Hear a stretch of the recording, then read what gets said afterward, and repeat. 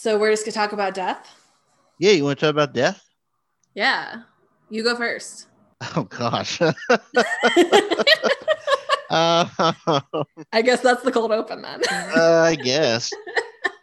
Prophet, preacher, servant, leader, rector, reverend, deacon, elder, what the hell is the pastor? Oh man. So like death. Okay. What do you think about death, Joe? You think death's cool? Wow, I feel really attacked right now.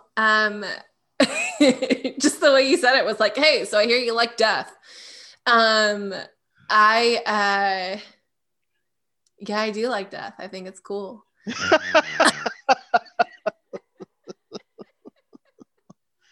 Sorry, the tone you had was like, want to buy some drugs? Like, it Want to buy some drugs? It's kind of confusing.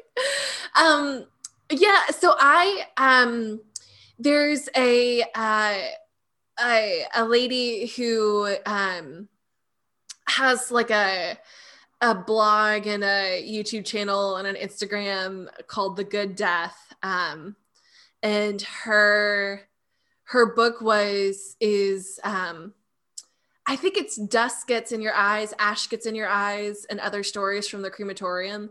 And she kind of talks about her journey of going from somebody who had a real aversion to death to somebody who is now passionate about how we handle death in our culture. And so I am fascinated by the different ways that cultures deal with death. I am not bothered at all by talking about death. Like, I don't feel overly morbid when I talk about it. Like, it's a part of our human experience that I feel like we should all just be able to chat about. And I'm trying to think, I think that my understanding of death is probably more pagan than Christian. And because like, we don't know for sure what comes in the life after this. Like, Sure. we have assurances in scripture, we have theologies around it and all this kind of stuff.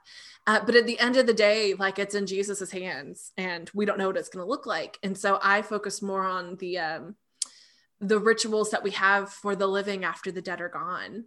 Yeah, well, I don't think that's like more pagan than, or anything. I think that's keep going. I'm sorry. Well, but no, like, let's take that turn, because I don't think I had anything else really interesting to say. Because to me, this is probably because of my time in evangelical land, that I think of the Christian understandings around death, that like death doesn't matter, and we should all be celebrating because someone has gone home to be with Jesus, and like Right. everybody is in a better place after they die, and you shouldn't be sad at all because like this is the best possible outcome of a life, the one that we all encounter at the end. But to me, the Christian understanding is we're okay with death because like Jesus has got us covered as long as we've done all the Christian things right. And we don't mourn like those without any hope. But like, I don't know that there are, like, other than very tragic deaths that can happen in any culture, I think that most cultures have rituals that allow them to mourn and make meaning out of death. And I don't think Christianity has a monopoly on it. So I like to think about the other ways that different cultures do it. Gotcha. No, that makes sense. I understand that. Yeah, no, I mean, certainly that evangelical kind of approach to death is problematic because all you have to do is think for 3 seconds long past just the script. And then you go, so wait, life is a suffering prison that we need to escape from? And then they go, no. But they really don't have any other way of putting it. Like, right. So usually evangelicals just repeat the script, which is my experience with them. No, of course not. You see, it's more that death is once you die, you get to be with Jesus. But don't kill yourself or you're not there. You just have to die after years and years of suffering. But Right. only if but now if we're a prosperity gospel people, then it's different. The only reason your life is filled with suffering is because Jesus doesn't love you, and so you will then go to hell after you die. Right. It's all very complicated and very incoherent. No, but I understand that. I feel that. I kind of have in my life sort of an interesting mixture where I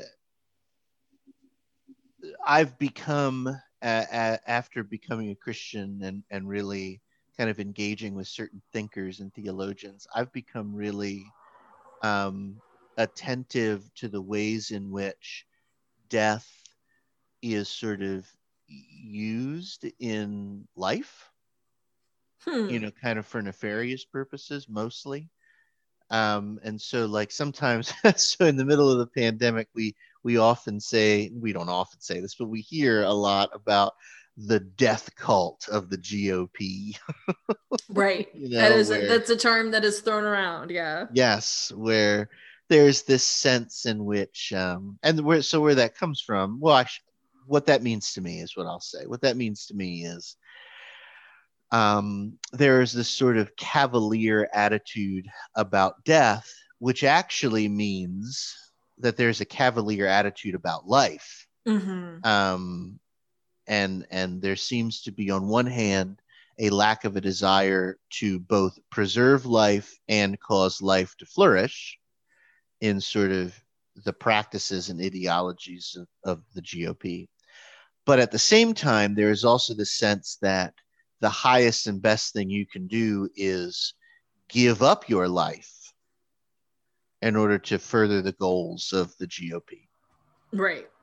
And so, like the lieutenant governor from Texas months ago saying that that elderly Americans are prepared to sacrifice themselves for the economy. Right. It's stuff like that where you're like, huh? What? And so I'm really attentive to that. William Stringfellow called that the moral power of death. Mm. Death's ability to shape and form people morally. Now Stringfellow didn't mean that in like a positive way. He meant that in a very bad way, that a person's moral imagination is sort of dominated by the logics of death in society. And so um, the capitalist work ethic might be something Stringfellow would name as a sort of a death logic. We work, we work, we work, we work, we work, and then we die, Mm-hmm. and Mm-hmm. that's good, and that makes you good. That makes you moral. Stringfellow would say, no, that's a sort of a part of this kind of logic of the moral power of death, that it infects the way we reason. You know, and then also in Stringfellow, and I don't just mean to pull from Stringfellow. There are many others that I think are really interesting. Also in Stringfellow is then this other sense in which um, the moral power of death needs to be resisted, and the way it is resisted is by being very attentive to the flourishing of life. It doesn't mean that for Stringfellow, it doesn't mean that we kind of resist death all the way up until we're frail and old and we can't do anything. It doesn't mean the establishing of like medicines that prolong life at the expense of the body, or practices of such death avoidance that we harm ourselves and harm others. It's more like for Stringfellow that poetry writing, you know, might be a great way of promoting human life, like the Mm. creation of art and the creation of communities of refuge and of beauty, or fighting for the vulnerable and the victimized. Justice. All of these ways are ways in which we resist the moral power of death. Stringfellow called it living humanly. Hmm. in the midst of death. Those are things that really affect me, and like that really kind of form me in important ways when I think about death, right? So that's like one thing. The other thing I have is sort of a sense of just how final death is, like Mm. um we watched The Haunting of Bly Manor, which is the new Haunting of Hill House Mm-hmm. sequel. I just finished it as well, so we can talk off mic about Yeah, spoilers. let's chat about that. I am, like death is death is kind of awful. Like on sure you we can approach it in a million ways, but like one of the things that I appreciated about The Haunting of Bly Manor was when we begin to understand, the Lady of the Lake and some of these ghosts and spirits that are haunting Bly Mm-hmm. Manor. We see that it sort of cuts across the entire orientation of human life. Human life is not oriented towards things ending. It's oriented towards things continuing. Like, are you planning for the end of Ian's life? No, like like in order to live, in order to be in relationship with people, we sort of have to live under the assumption that this is forever.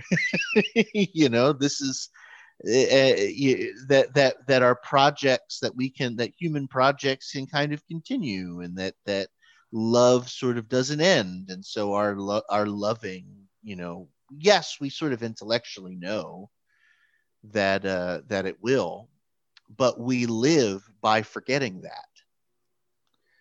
you know we live by sort of throwing that off into our minds a little bit, and we do stuff. You laugh at me, and so, but I stand by what I'm saying. No, I laugh because the day before Ian and I like officially decided that we were going to date these 2 years ago, like I we were both talking about well, because I had just gotten out of a relationship, was like, I mean, that like this ends in heartbreak any way that it ends, like either we break up or one of us dies before the other. Like that's the Yeah. end game here, and that's the end of every relationship. And so just saying that, like, we don't plan for we plan for these things to go on forever, but I, like, even before it started was like, nope, this is gonna end, so I just need you to know that.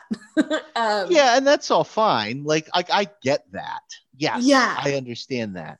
But and that's that existential dread, that I also find really attractive and about death. But like there is a sense in which um you cannot always have that in your mind. Right. Otherwise you can't do it. Like otherwise there is no relationship. It's just we like I said, we live by forgetting that fact. Like we live by saying, well, send it out of my mind. And so there's this interesting sense when I think of it that way, um, where I understand why like death or non-being becomes like a jumping off point for like a lot of religious or theological reflection, because it's sort of the first infinite we think of. Right. you Yeah. know um so it's interesting. I don't know. I have I say all of that to say I have two kind of traditions within me. This tradition of, so much evil in the world comes from um a horrible relationship with death, Mm-hmm. that is perpetuated by sort of death cults or practices of death avoidance, or the fundamental reality that death is being inflicted on groups of people, Mm-hmm. So you've got that, which I think is deeply Christian and has lots of interesting theological perspectives in that way. But then I have this other tradition of just sort of, you know, seeing death as so unnatural, while understanding that of course it's natural, it happens to everybody and everything. And I go, yeah, but like, it's not natural to Adrea.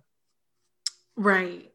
And sure, like that's not a great argument, because anybody can be like, well, Adrea needs to grow up yet, Mm-hmm. fine, sure. But like, when that little boy was carried into the lake and haunting of Bly Manor, I almost had to turn it off. Whew. Right. You know what I mean? Like, I almost like, oh, actually, no, I can't.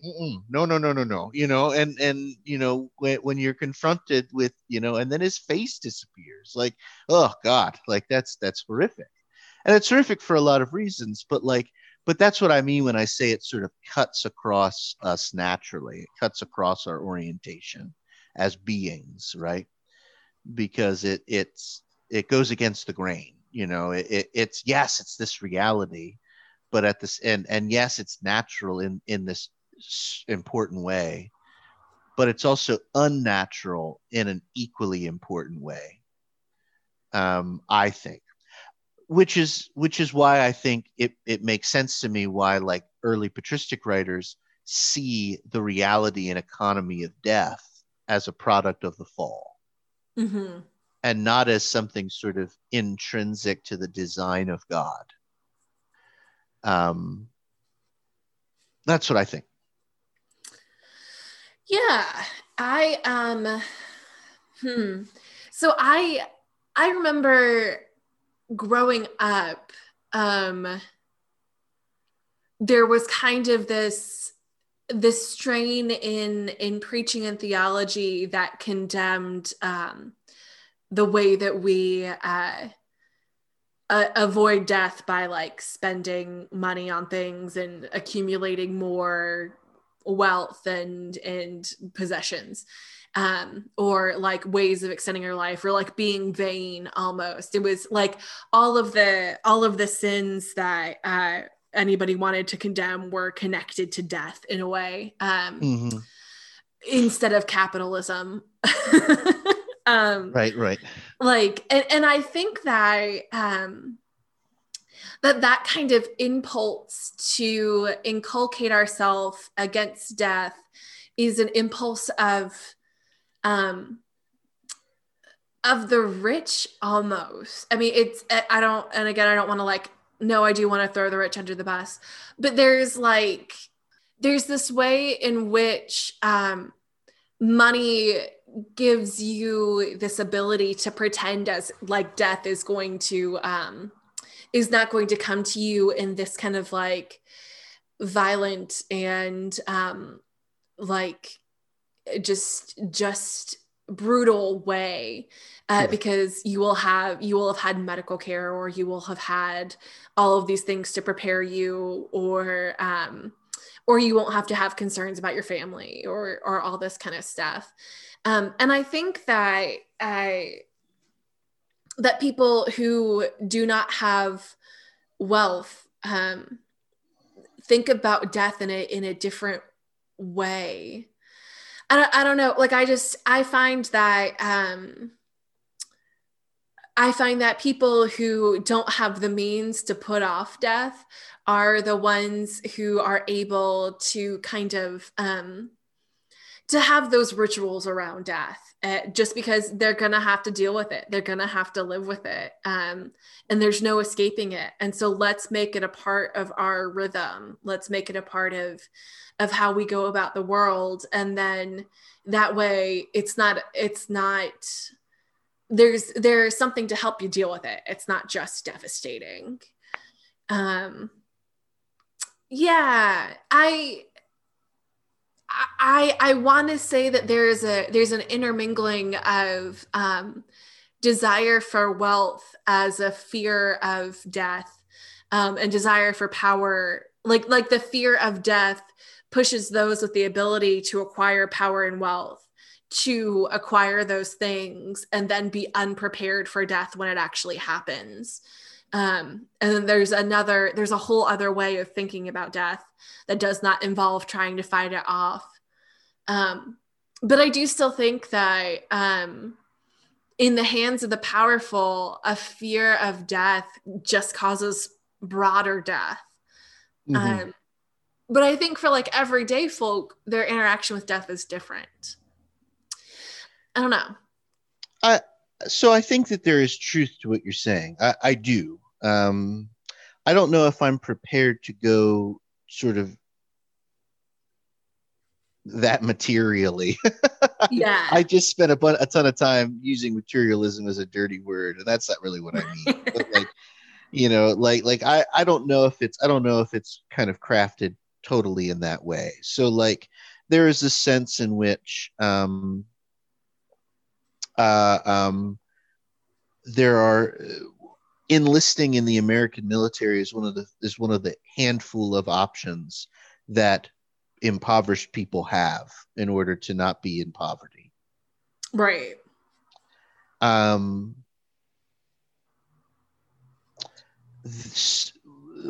question that I might have kind of posed to sort of all of this is, on one hand, I think I see that reality as a really interesting way of highlighting what you've just said, that for folks with means, they on one hand are able to shield themselves from the reality of death, and they don't have to join the military. They don't have to put themselves in the face of death. They can that's one way we can see that, and I don't think is wrong. What I would want to ask then is like, and what I'd pose to that kind of formulation is, but what about the mamas and daddies whose children die? They're poor. They or at least they're certainly not as rich as the rich people who don't have to go to war. Like, are they equipped to handle death better? Like you're in no way making this argument, but like, right. I could see the argument of, well, that's why the poor should go to war. You laugh at that, but I can see Lindsey Graham making that argument. Exactly. You know what I mean? Like, I can see Mitch McConnell getting up there and being like, well, that's why the poor should go to war, because the right. poor are made of sturdier stuff. Their relationship to death is just better. Right. And that's why it might be better for a poor person to die in war than for a Kennedy. Yeah.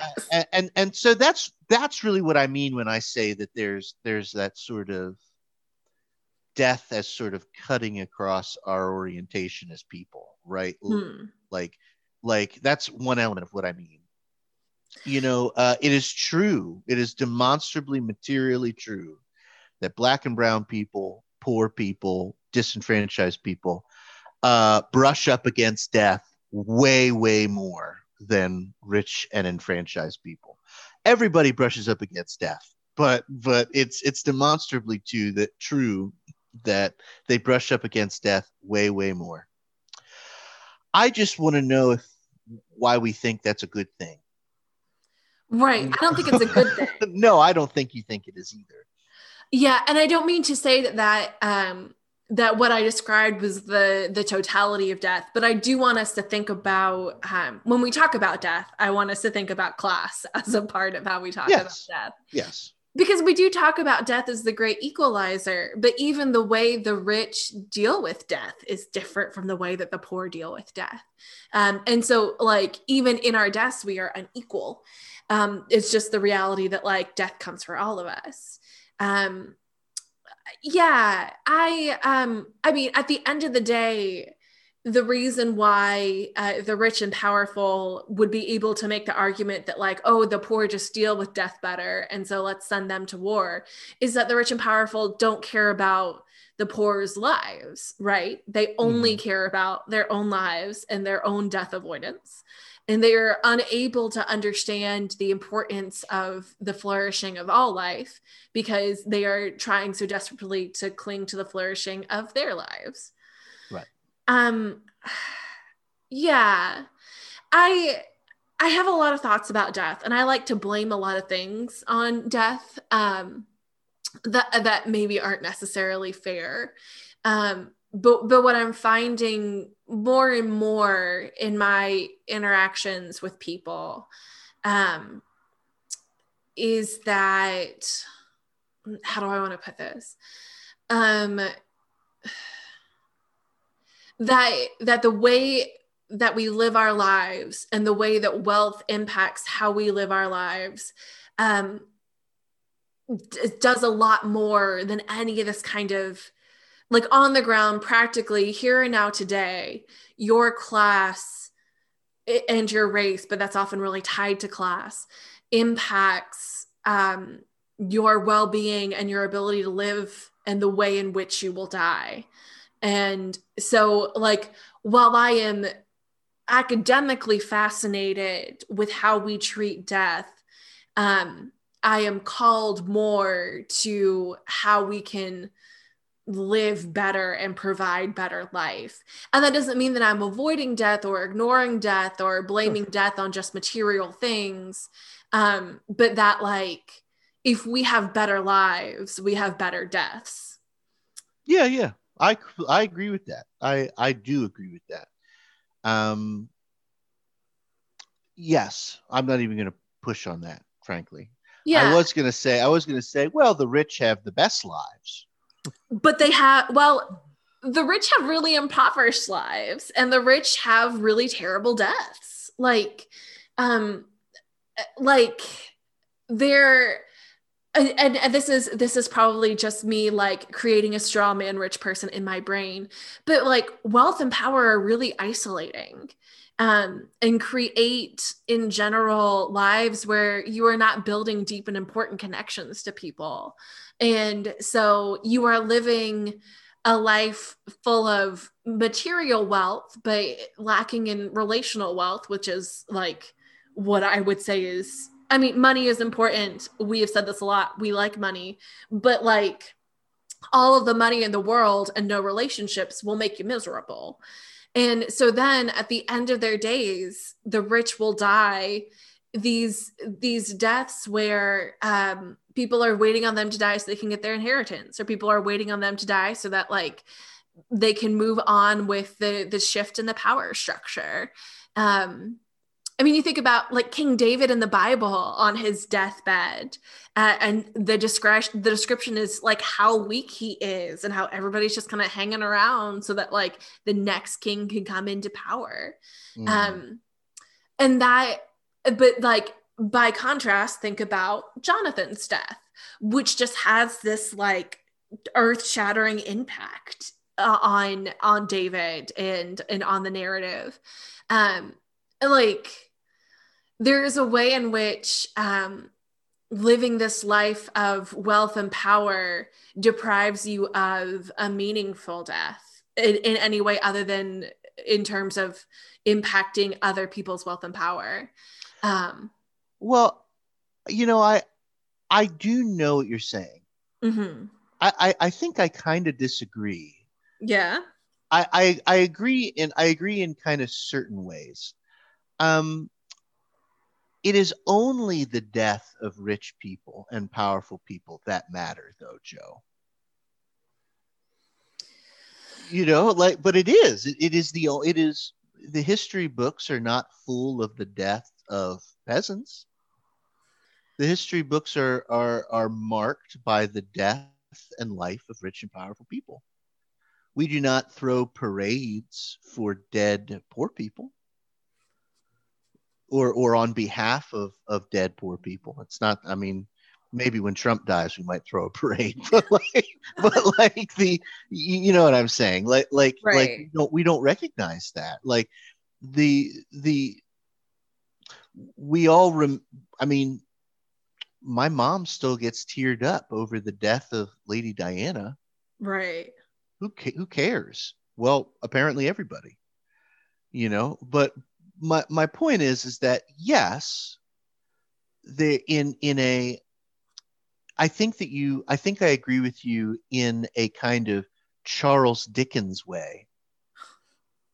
And I don't mean that in a I really don't mean that to as some kind of patronizing thing. Like that way of seeing the world, I would agree with you on. Like Ebenezer Scrooge realizes that what's really important is his relationships with people.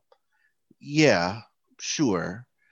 But if Ebenezer Scrooge was the mayor of London Right. and not just some rich asshole, if he was a rich asshole who had power, everybody would care that he died.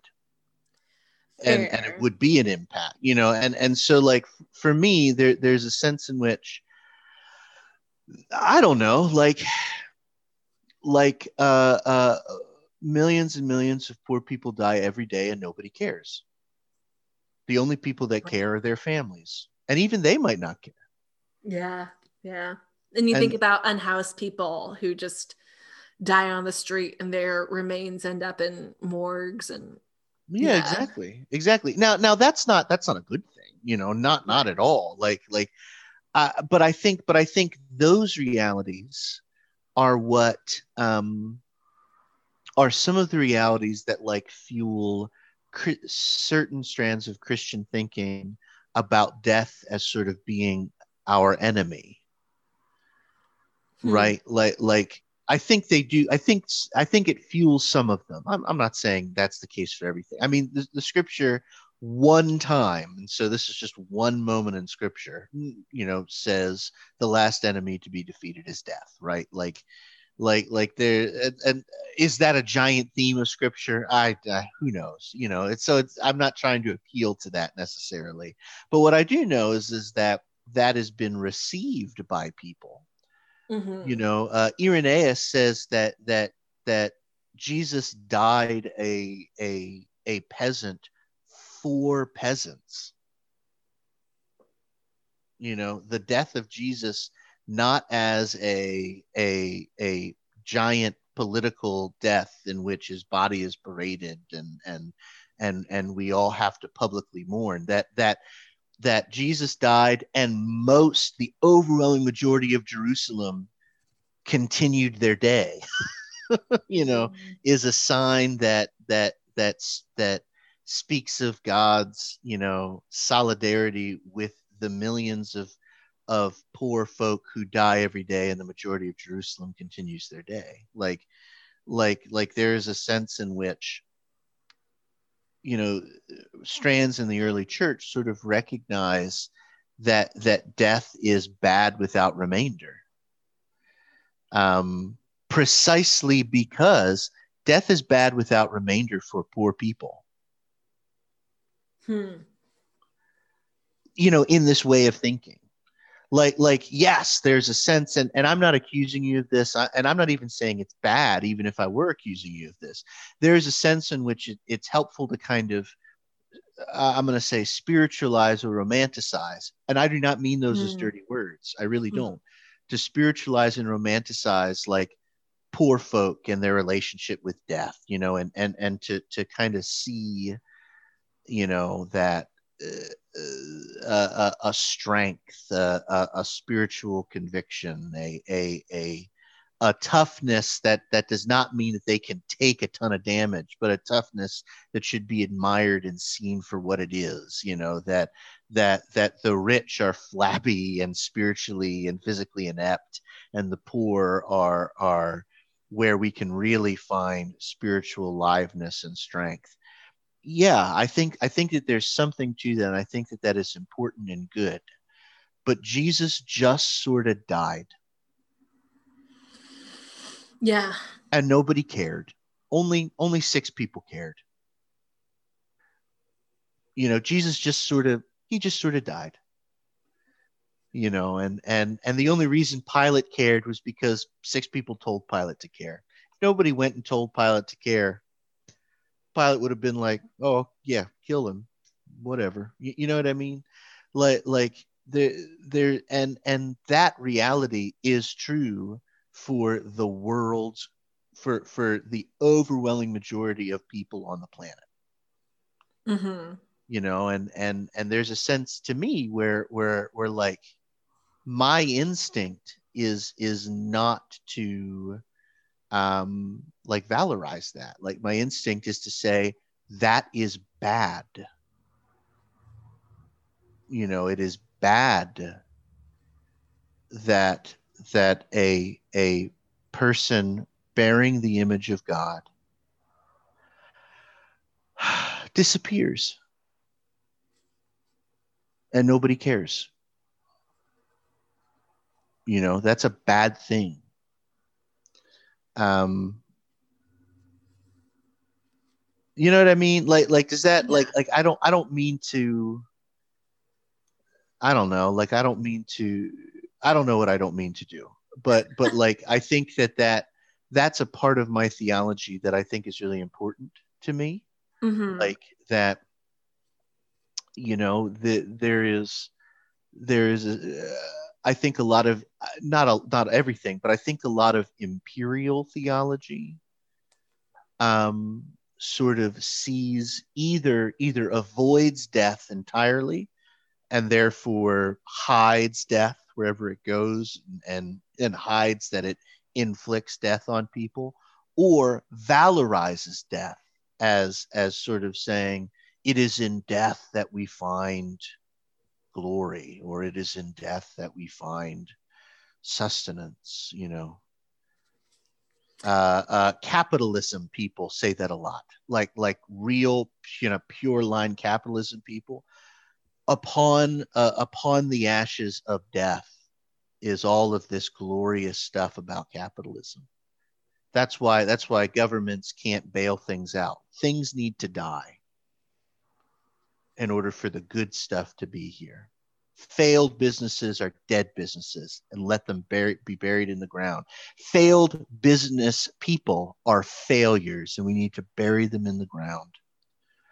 Workers die upon the field of capitalism so that good things happen.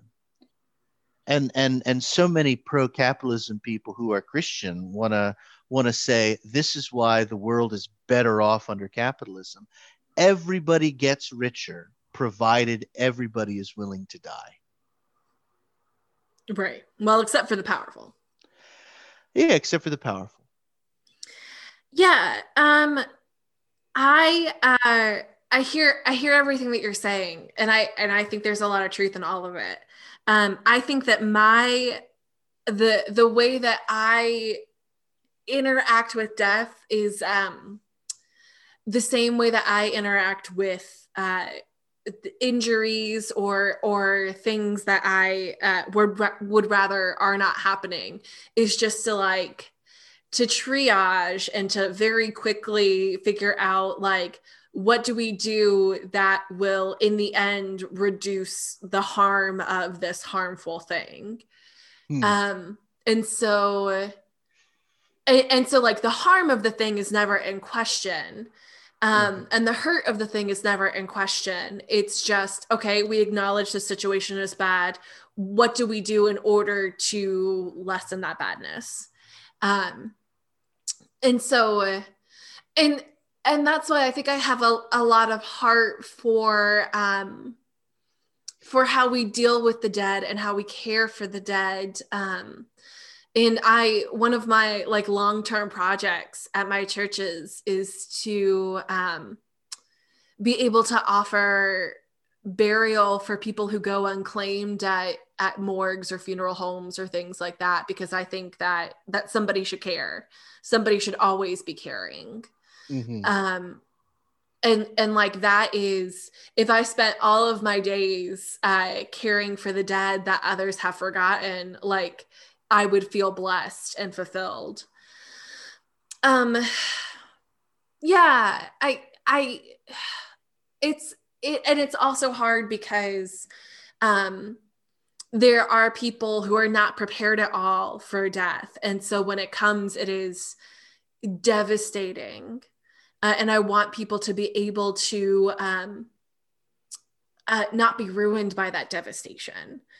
Um, at the same time, like I think you're always going to be at the death of a person who like a tragic accidental death, or of somebody who you feel like was just getting on with their lives, or like the death of a child. Like there's all of these different deaths that do just happen, but that like hurt us in really deep and profound ways, and there's no level of preparation available for it. Mm-hmm. Yeah, it's something that I've really kind of come to understand is that we all only can ever hope to have the best answer for now, Sure. and that we're always seeking after better and deeper and fuller understandings. And so I think that we're both coming at this in the right way and from the right place and with the right spirit. And I also think that like over the course of our lives, our understanding of death will continue to evolve. But I think that we both can point to understandings and ways of dealing with death that are bad. And I think that we can know that and go forward trying to eliminate those understandings from the face of the earth. Just kidding. Helping people understand better. Yeah, exactly. Agreed. I like the summing up of, listen, we both are approaching it from different angles, but I think that in general we agree on important things, which is why we are still friends, listeners. And I'm like, okay, who are you talking to? I'm rehearsing what I have to do at my church all the time. I think both sides bring up interesting points. Like, I mean, it's also like, didn't we learn to do that in seminary all the time? We did. That's something I would just want to piggyback off of what you said. Right. To bring in another perspective. In UVA, they say dovetail, which is weird. Oh, who taught them that? I don't know. I just want to dovetail off of that, and I just like I kind of stare at them on Zoom, like, what do you want to do? Like, you can't dovetail off of. You would have to dovetail into. You want to piggyback off of me. You want to jump onto my back and then leap from my back. Right. Into your point. That's what you want to do. They know what dovetail means, though, right? I don't know. I'm like, what are you saying? Like, to me, it's all very weird. I sit there and I'm like, I don't know. No, you're saying the wrong thing. I want to piggyback, or I want to push back if somebody doesn't like what I'm saying. Listeners, I want to push back on that is grad school speak for what you've just said is incredibly stupid, and I am 5 seconds away from punching you in the throat. Like, oh, I want to push back on that. That's the only time anybody talks, in that way. Like, otherwise, I sat in seminary and I disagreed with 90% of what people were saying, but I only ever pushed back on people who are just like, hey, maybe black people aren't people. You don't know if Cone's right. And I'm like, I want to push back on that, Other than that, we learn it from our poor professors who have to, like, in order to maintain a learning environment, have to honor like all these different thoughts, except for like Dr. Wheeler, who straight up will just be like, you're wrong. That's incorrect. Which I love about her. I love that too. Oh my. Well, should I put a stop on this? Yeah, I think so. All righty. Friends, thanks for listening. This has been a mini-sode of What the Hell is a Pastor. We are Spanx Reebok and the Dude, and we will see you next time.